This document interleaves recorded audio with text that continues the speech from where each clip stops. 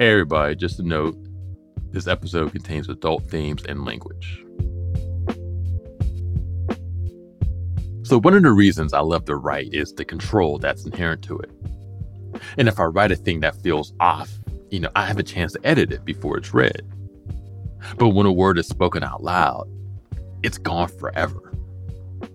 And while I've grown more comfortable with panels and keynotes and even my book tour, that process was assisted by repetition. After being asked, so who's the audience for your book 17,000 different times, I developed a template for it, a muscle memory. But what gave me so much anxiety about creating this podcast was that it wouldn't be worth my time unless it was a thing that explored some of my deepest neuroses. But when you get that deep, sometimes unexpected shit gets unpacked, and there's no backspace button to hit once it leaves your brain. So you might be wondering what the link is between this anxiety and accountability, which we plan to unpack in this episode. The answer is that they exist in the same part of our brain. Of course, fucking up is inevitable. But after being broke my entire life and finally getting some money, last Tuesday, I'm terrified of doing or saying a thing that could jeopardize that. And most importantly, saying or doing a thing that inadvertently harms someone. But what happens if I do?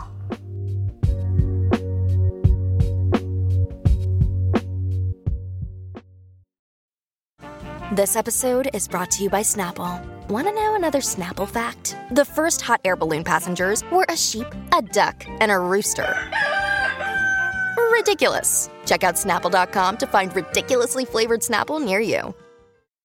Another day is here, and you're ready for it. What to wear? Check. Breakfast, lunch, and dinner? Check. Planning for what's next and how to save for it? That's where Bank of America can help. For your financial to-dos, Bank of America has experts ready to help get you closer to your goals.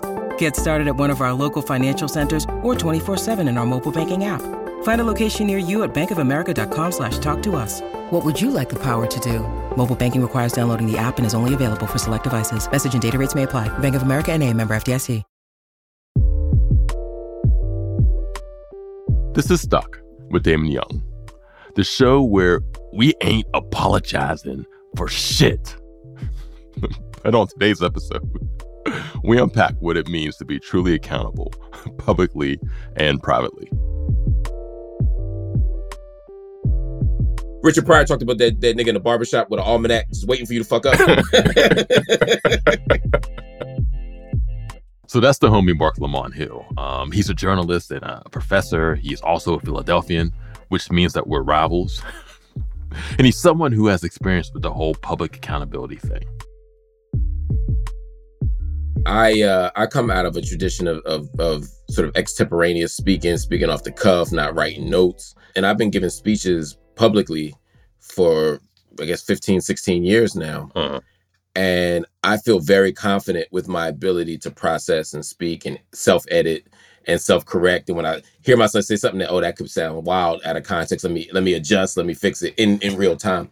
Where I started to lose my sense of confidence on that is actually after 2018 when I gave my speech at the United Nations. Okay. I spoke at the International Day of Solidarity with the Palestinian people at the United Nations in November of 2018. And I gave a speech calling for, justice, human rights, etc. for Palestinian people. At the end of that speech, the last 6 or 8 words of the speech were free. I said we must do what justice requires, and justice requires a free Palestine from the river to the sea. And there were people who said that from the river to the sea was an anti-Semitic slogan. It was a slur. It was a call from Hamas to destroy or remove Jewish people from Israel. None of those things were what I was saying. None of those things were my intent. Some people had, again, a principled disagreement with me. There are some people I think who were reading into what I said more than I actually said. And there are others who I think in bad faith were attempting to construct my argument in a particular way so that they didn't have to deal with the other 15 or 16 minutes of the speech. But what was interesting was after that, once there was a spotlight on me around this issue, every time I gave a speech, every time I gave a talk, I found myself hyper-correcting everything, over-explaining, emphasizing certain points versus others. And whenever I got too comfortable, whenever I feel like I'm on good ground and I know what I'm doing and I'm in that same zone that I've always been in, I get a note or I get a newspaper article, or I see a tweet that says Marc Lamont Hill said this. And I'm like, well, that's not what I said. Or I said that, but like there was 3 other sentences before that. Or every once in a while I'll be like, yo, yeah, I fucked that one up. I not on purpose, but I said this word instead of that word. But the stakes are higher because people are listening with the intention and with the desire to find something. They're looking for an aha. And so, I think that's more what it is. And so when I'm in a comfort zone where I feel that the audience trusts me and I feel that they're listening in good faith, I have a particular kind of understanding. When I feel like people are listening in good faith but don't agree with me, that's a different kind of register. And then there are people who listen in bad faith. To be clear, I'm not suggesting that everybody who disagrees with me on the Palestine issue is listening in bad faith. This is the kind of stuff I have to do. What I'm saying, though, is some are, but many just disagree with me. But either way, even if you have a principled disagreement, that colors how you hear somebody. And the same thing happens on our end, right? There's a whole bunch of people on the right. There's a whole bunch of white folk, also, in addition to people on the right, who, when I hear them say certain shit, I'm like, all right, yeah, I'm hyper scrutinizing it. You know what I mean? How do you deal with that fear you spoke of before that didn't exist the same way before 2018, but the fear of fucking up in that way? Is it like a preparation thing where you over prepare? Are you more careful with what you say, or you add more context? Are you more discerning about who you talk to and what subject you talk about? It's all the above. I prepare a hell of a lot more. I wrote a book on Palestine called Except for Palestine, The Limits of Progressive Politics. I wrote it with Mitchell Plitnick. I had decided to write this book before the speech, but after the speech, I was like, yo, I got to really drill down. I went back to graduate school, got a master's in Middle East Studies. I was like, I'm not fucking this one up. There needs to be a level of care attached to this. So that's the preparation piece. I do pad my words. I'm extra careful. I ritually denounce anti-Semitism in every speech that I give on the Middle East, right? And there's an argument to be made that even doing that reinforces the idea that there's a natural relationship between Palestinians and anti-Semitism, or Arabs and anti-Semitism. You get what I'm saying? Yeah. That I have to denounce.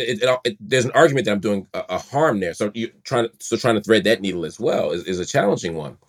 But then there's another thing that you also get to, which is to say, at some point, I have to do the very best I can, put forth the most persuasive and compelling and principled argument that I can. And I have to trust at the end of the day that I'll be understood for who and what I am. That can't be the position instead of the other two things. But if you're doing the work and you're careful and you're smart and you're prepared and you're in the right spaces and you do all the other things, you can't keep listening to that small group of people who are invested in misunderstanding you, who are invested in misreading you. You can't make them the center of everything. Yeah, it's, and it could be really difficult to try to distinguish between the bad faith disagreeers and the people who just disagree on principle, or just disagree with the thing you're saying, versus the people who are they're waiting, they're pouncing. It's like double Dutch, and they're waiting for an opportunity to jump in. It's like, oh, I got you. Right. And I guess how do you make those distinctions? Because particularly on Twitter, because it could be really difficult to tell who is upset with you with an agenda, or who is just like, hey, I fuck with you, but I don't fuck with this particular thing. Yeah, I'm hyper aware and hypersensitive to what people think. So I have to self-correct, because my natural instinct is to respond to every person who has a critique, every person who has a challenge, every person who says I messed up, even if they're clearly not operating in good faith, even if they got 50 followers and a lizard as their profile pic, and and all their tweets are to me. I have to make myself not do that. I have to not respond to that.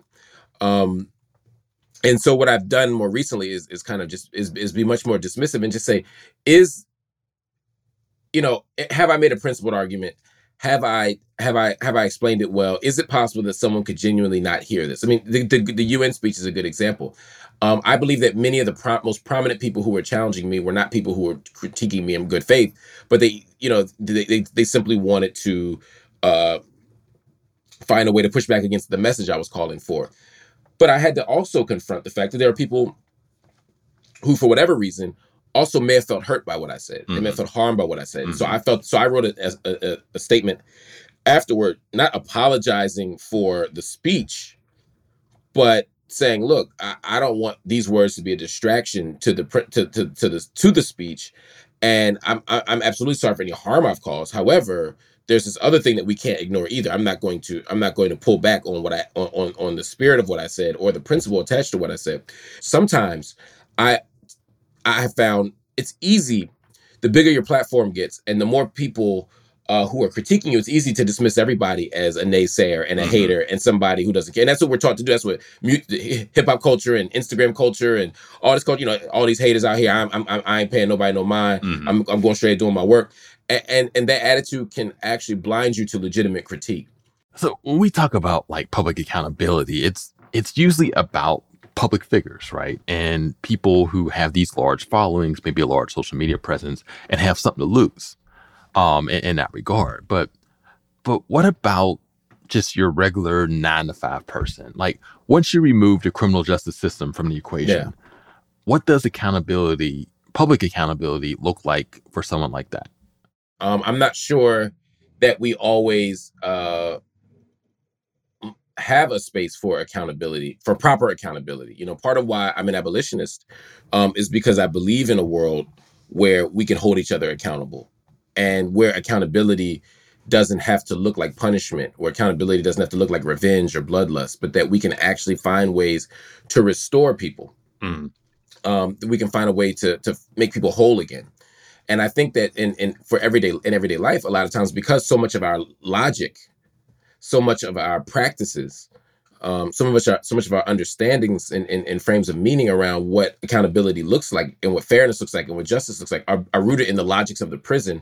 I think in everyday life, a lot of times when we deal with accountability, we deal with it as punishment, right? I did something to you, I'll pay you back. You know what I mean? I'll find a way to get paid back for it, right? Whether it's financial, whether it's getting punched in the face, whether it's, I'm going to do to you what you did to me, whatever the thing might be. We have very narrow ways of thinking about accountability. And I think in the best of our moments, though, I think accountability comes through in a very different way. I think accountability comes through in everyday life by saying, here's how I harmed you. What do you need? Here's what I'm willing to do. You know what I mean? Also, here's my understanding of how I harmed you. You know what I mean? Not just I did it, but here's my understanding of how I harmed you. Here's how I'm willing to tell me what you need. Here's how I'm willing to make this whole again. I'm sorry, right? That's what it should look like. But sadly, and I'm not speaking from a moral high ground here. I'm saying in most of our relationships, whether it's romantic relationships, friendship relationships, professional business relationships, there's not that kind of space for it. It's all about blame and punishment. It gets messy when you try to, I guess, divorce accountability from revenge. And particularly when we're talking about public accountability, it's like, do you want this person to sincerely do better or be better, or do you want them to be shamed, or do you want both? Because I feel like shame has a value. Like, I'm scared as fuck of being shamed. Like, shame is scary. Yeah. I feel it has this negative connotation of making people do things that they wouldn't do under regular circumstances. But shame, or the presence of shame, or the fear of being shamed can set someone right. I'm going to push back on that a little bit. Okay. I understand what you mean. What you're saying should happen is correct. I'm going to say let's use different language than shame. Okay. I agree that there's something that we want people to feel. But I would still unpack that and ask why we want them to feel that thing. And is that part of the revenge again, right? If a politician is doing some ill shit that has done harm, our goal should be to restore the people who he or she harmed, to fix the damage, and to get them into a space where they don't do it again. If they feel bad about that, cool. I ain't gonna lose no sleep about them feeling bad about it. But I think we have to imagine new possibilities of accountability, because the truth is, oftentimes the punishment, or rather the shame, becomes the punishment in our minds. And so, and we feel like, woo, we're good now. I'll give you an example. So you're a parent, you understand this, right? Daycare. When you're like 5 minutes late, they'll charge you like $1 gazillion. And a lot of, not a lot, I know of one study that showed that when you charge people ridiculous amounts for being 5, 10, 15 minutes late, it doesn't stop lateness. Because people feel like, well, shit, I just paid $100 for this 15 minutes. We even, right? You get the money, but it doesn't actually stop the practice. Yeah. because this pound of flesh you got from the person makes the person feel justified. Mm-hmm. Yeah, and I think that's the part about people who, I guess, who've been on this end of the, done something wrong. It's like you could have a sincere reckoning and a sincere change, but that doesn't mean that people still have to fuck with you. And that's the lesson that I've had to learn, both at the kind of large scale level, but also the micro level in terms of my own personal interactions, right? There are ways that I've done harm to people, emotionally, in relationships, where, I may feel like I'm less trash now than I was 10 years ago or 15 years ago in terms of how I engage people, you know what I mean? And I can apologize for like emotional harm or for, ghosting or, shit. I'm just saying shit people might do. Mm-hmm. But one, they don't owe me forgiveness. And two, their forgiveness doesn't mean that it has to be the way the relationship is to be, or the dynamic has to be what I want it to be. Mm-hmm. Our ideas sometime around what accountability look like are too romantic. Sometimes they're too harsh and sometimes they're too romantic to the other end. Mm-hmm. Like, I apologize and then we all good again. Yeah, I forgive you doesn't mean I fuck with you. Right.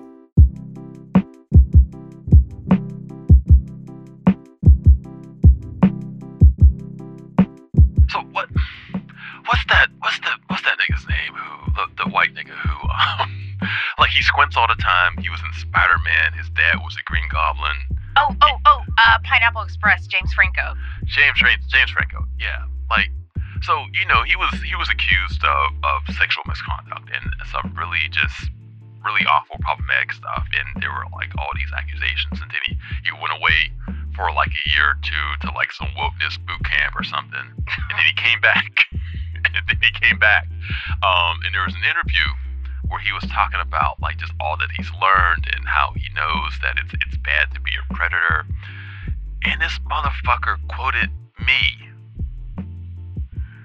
Like he name dropped my book. And it's like, well, Damon Young said this thing, but I disagree and I think I should do this other thing. And I'm like, dude, keep my fucking name out of your motherfucking mouth. Oh, definitely keep my name out of your mouth. What did he say? Why is your book a part of this wokeness boot camp? I just don't get this fucking like tendency, this inclination to, white people get accused of something awful, something terrible, and it's like, you know what? I am going to hide behind like a fucking a bush of blackness. Would you keep that energy if you ever saw him? Like, would you do the clap? Like, keep my name. Yes, yeah, I would tell that little squinty ass motherfucker that I'm glad for whatever growth that you've had. Good for you, James Franco. Just keep my name out your motherfucking mouth.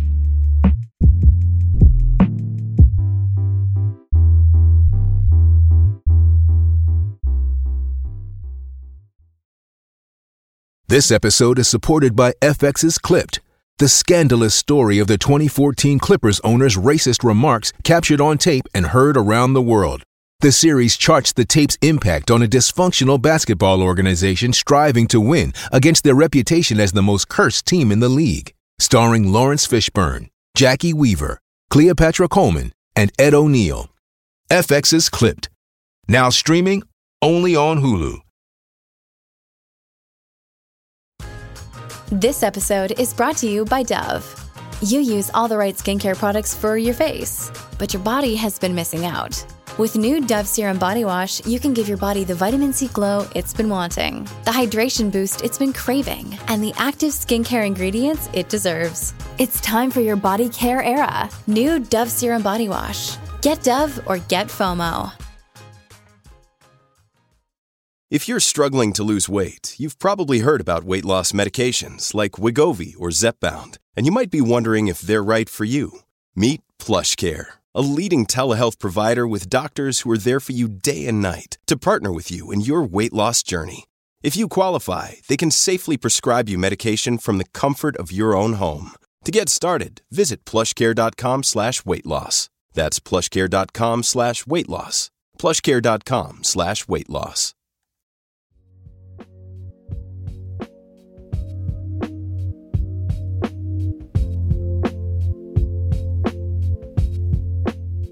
Hopefully they won't play this one day when I have to make a big public apology and they'll be like, did you hear this idiot giving and talking about apologies? So that's Naomi Kara Brown, who used to be a blogger like me, but now writes for TV and movies. And I wanted to talk to her about why celebrities are so bad at apologizing and why we're so bad at it too.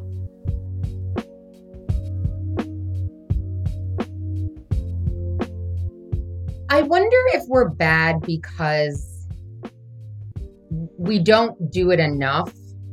So when you have to do it in a big way, it probably feels scarier because I don't know that we move through life with like the level of accountability that we should be. But I don't know. It's like, it sucks to be wrong. Like, I don't like being wrong. It sucks to have like done something bad or like made someone feel bad. And like, you know, the whole thing with an apology is like, we're very much laying out that I have done something wrong. Who likes that? I don't think it's even so much about admitting the wrongdoing. It's more, you know, I think for most people, admitting to hurt. Like, people fuck up, you make mistakes and whatever, but there's a difference between having to do that and then also it's like, you know what, not only did I fuck up, not only did I make some mistake, but I actually hurt this person and now I am acknowledging that.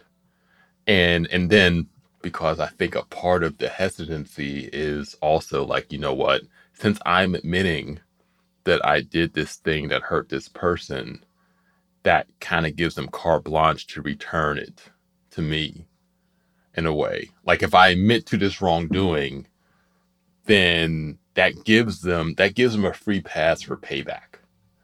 And I even thinking about, you talk about like larger cultural conversations of, you know, about our country and about, you know, apologizing for slavery and for, you know, just having some sort of accountability for how we've treated indigenous people and all that stuff. And why, one of the reasons why I think we are so reluctant to do that. And when I say we, I'm talking about white people. But why we are so reluctant to do that is because I think that they feel like, you know, if we admit this, then we are also, you know, creating a path for that same shit to happen to us. And I think you're also in that moment, you've lost any moral standing. Like, it feels like if I'm apologizing, if I have to apologize for this thing and I've caused someone pain, it's only about what I've done. And the person I'm apologizing to has probably also had to apologize and has probably also messed up or caused someone pain or, you know, whatever. But in this moment, you know, like, it just feels like I'm the only person who has done this wrong and I now have to atone for it. And it probably feels uncomfortable or like lonely or just like you've lost some kind of moral standing that maybe you thought you had, when in reality, everyone has done something they need to apologize for. So when was the last time you apologized? And I don't mean like you bumped into someone at Starbucks and said, my bad, but I mean an actual apology for wrongdoing. Like, the most recent apology I can think of was given to me. The thing about an apology is you can ask for it or, you know, or you can make it clear that you're upset or hurt, but you have no control over the apology being satisfying, it being for the thing that you're really upset about. Like, it is. And so I am sometimes like, I was unhappy with something. I've moved past it. And I kind of don't always want an apology because I worry the apology might make it worse sometimes. And if I'm kind of personally over it, and they apologize in a way I don't like, now I'm pissed about something I wasn't even mad about. But recently, like, there was a friend who did something that upset me and, like, you know, it was like this, like, hurt me and it hurt my feelings. And then she gave me a really nice apology. I was probably more worked up about telling her that than she was about giving me the apology. What constitutes nice? Like, it's a nice apology about tone or content? Because I know it's a combination of both, or even agenda too. Because you could master the tone and the content Yes. and it not be genuine. Yeah, I mean, like, psychopaths are really good at giving apologies that seem genuine. I think it was like, I didn't understand that this would be something that would be that upsetting to you, and which I believe, because I'm also like, I don't believe everyone is moving through the world thinking about me. So I think just like it hadn't occurred to her, and if I hadn't told her, it wouldn't necessarily have occurred to her, and in the same way. And I think it was like not trying to tack on anything else. It was like, listen, I didn't realize this would upset you. I'm sorry. It wasn't as much about perhaps why she felt like she could make the decision that she was entitled to make the decision that she did. It was just like, I don't like that you're upset. And she was like, you're someone I care about and I don't like upsetting you. And so thank you for letting me know that it would upset you, because that's never something I'm trying to do. And it's a friend, right? So I don't think my friend is trying to bullshit me. Even if it wasn't true, it worked for me. But I think that it would. What makes, I guess, the public apology so different and also so unsatisfying all of the time? If you think of like you're apologizing as acknowledging like that you've hurt someone, or taking responsibility for something, I think it's hard to do that on a large scale. Like it's almost only something you can do on more of a personal level. So like something that always drives me crazy when like a public figure or celebrity apologizes for something, and they'll be like, to the people that I've hurt. And I'm like, you didn't hurt me by being racist. Like you did not hurt me. My problem is like your ignorance or your lack of thought behind, like you didn't hurt me. And in a way that I think in a more interpersonal situation, it is about the way you've made someone feel. So I think it's just hard to get to that in a public apology, because it's not like you can't apologize to everyone individually. Like you have to kind of do this one size fits all thing, and like just necessarily that is not going to satisfy everyone. Yeah, it's the performance of contrition. And even if the apology is genuine, there has to be some performance aspect to it, because you are doing it publicly. The only people who are tasked with having a public apology are people who, have a big enough platform or have enough followers or public figures or whatever. And so you have these people who are trying to, apologize to the masses. And yeah, maybe Kara's not hurt, but maybe, I don't know, Amy was hurt. Mm-hmm. So I have to make sure that my apology is heard from Kara and also heard by Amy. And then you have multiple writers of it. You have multiple takes. Sometimes it's market tested. But it's that performance aspect, which I feel like is antithetical to the actual apology, because apology should not be about performance. It should be about contrition. It should be about sincerity. Yeah. But mostly when I hear those apologies, I'm thinking, okay, he has the right people around him or her to make sure that they say the right words. But the level of sincerity is never, I don't even consider it anymore with those public apologies. Yeah.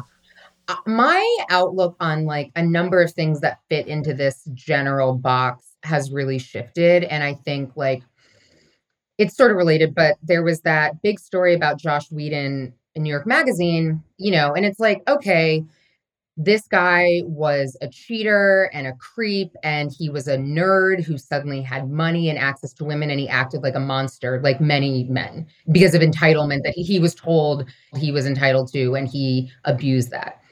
And I read this story, and I'm like, for me at this point, and let's say whatever we're calling the Me Too movement, when it's not rising to criminal behavior, I don't really care that Joss Whedon is a bad person, because there's a lot of people that are bad people, and there are a lot of people in Hollywood that are bad people. I care about everyone else who allowed him to behave that way.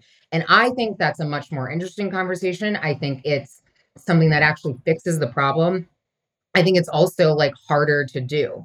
That's what I care about. And so I think with like apologies, where now we've had so many people who've had to apologize, to your point, like, I don't really care about the words that you're saying. And I think if you're a white person who has said something racist and you have people of color in your life, like, I think you should probably personally apologize to them because you probably have hurt them because you have a real relationship with them, or you've embarrassed them by like someone that people know I'm friends with moves through the world that way.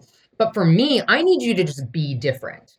I don't need an apology from you. I need the action. And so I for me now, I'm just like, what is the action? I really don't care about the words from people who were not in my life. Who, in your opinion, had the worst, the worst possible apology, the worst celebrity apology that you could think of?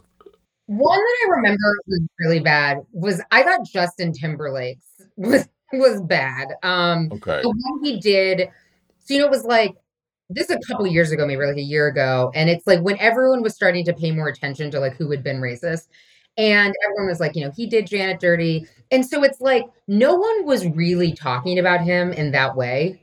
You know what I mean? Like, Justin Timberlake was not the biggest issue of the day, but then he went and made this apology, and I think the way he treated Janet, terrible.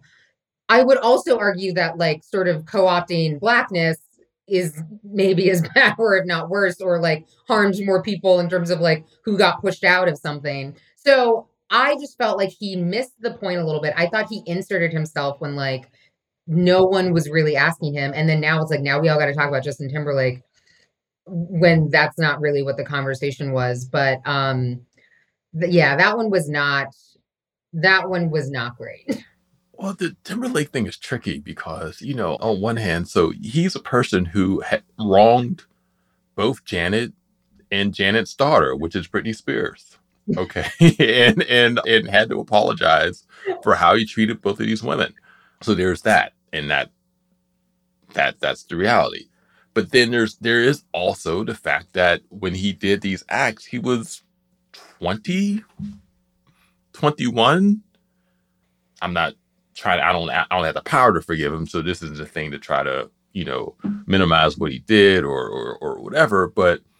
And I think for most other people, if they had behaved badly when they were 20 years old, right, and then they came back 20 years later and apologized for it, we would be like, okay, you're still thinking about this thing that happened 20 years ago. Yeah. You're an amazing person. Yeah. Right. But because he's been a public figure, it's like, yo, what the fuck is wrong with you? Why are you doing this? He probably, frankly, should have just apologized to those women privately. And what I would have done is said, listen, this was my behavior at this age. I'm not proud of it, whatever. I've apologized to the people that I've personally hurt. Like, he didn't hurt anyone else by his treatment of Britney Spears. He hurt that woman. And I think it was like, I've apologized to the people I've wronged and they've accepted my apology or whatever. And like, I'm leaving it at that. Like, you don't need to apologize to me for being a dick to Janet Jackson. Like, you didn't hurt me. And making it a public thing felt like you're kind of missing the point of what you've done wrong. Do you think that there is a statute of limitations on accountability or on apology? I think personally, there's absolutely no statute of limitations. Like, if you've hurt someone and it's something that's like, you've thought of and you knew you did it. And I think anyone would be appreciative of an apology in that setting. I think on a macro level, if we're talking about like people, I would really do some thinking, perhaps with a communications professional, about like, what have I done wrong, and like, what is accountability in terms of an action. I don't know that the apology has anything to do with the accountability, because if someone's if like a celebrity is apologizing for something they did 10 years ago, that does not feel sincere, like, unfortunately. But I think if it's, if there's actions that have been taken, that does feel like, okay, at some point you understood that you've done something wrong. I think, it's maybe a double standard, but I just think like with people that are in your life and you have real interpersonal relationships with, it's just different. And, I think an apology 10 years later is still not as good as an apology a week after, but I think it's still appreciated in a more sincere way. It depends on the act. also. Yeah. And also, people have to recognize that just because you apologize, that doesn't mean you're going to be forgiven. Yeah. And you could be forgiven, but that doesn't mean people are still going to fuck with you. Yeah. Too. I mean, can you think of an example of I guess, a celebrity who's done it right? Yeah, I think Alison Roman, to me, has come out of the situation she put herself in quite well. And in part because, she made her apologies and she's talked about it a little bit, but she kind of just went away, kept doing her job, and then just started doing better and started just doing tangible things to help people and to be better and to, maybe amend for a group she's hurt. So what I like is that she just took it and then took action and isn't trying to get points for it. Which to me just feels like a more sincere,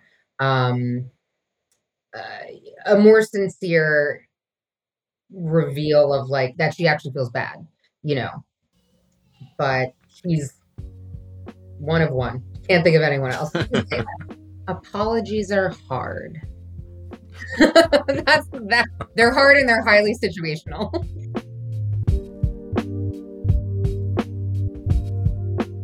So the fear of fucking up will never not be there.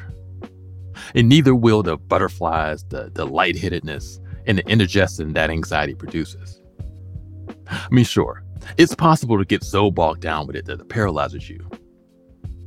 But it's better to think about it, it's better to think about it like how we think about shit and fertilizer. Because the fear of fucking up can be repurposed as fuel to be more prepared and even less holier than thou when other people make well-intentioned mistakes. Instead of being a straitjacket, it could be an anchor, a guidepost reminding us that there will always be work to do, and that responding to your mistakes with sincerity and humility is a function of that work too. Or you could just not give a shit. That's always an option. Just not mine.